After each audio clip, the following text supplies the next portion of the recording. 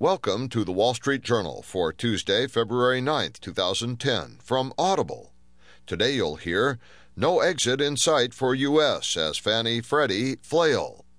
And also, Toyota recalling hybrids worldwide. In market news, banks figure in DJIAs fall below 10,000. Today's Heard on the Street column, cloudy California not ready for Club Med. Plus today's editorial, in Health Journal by Melinda Beck, Getting Fired by the Family Doctor. And from Personal Journal, Hearts Actually Can Break.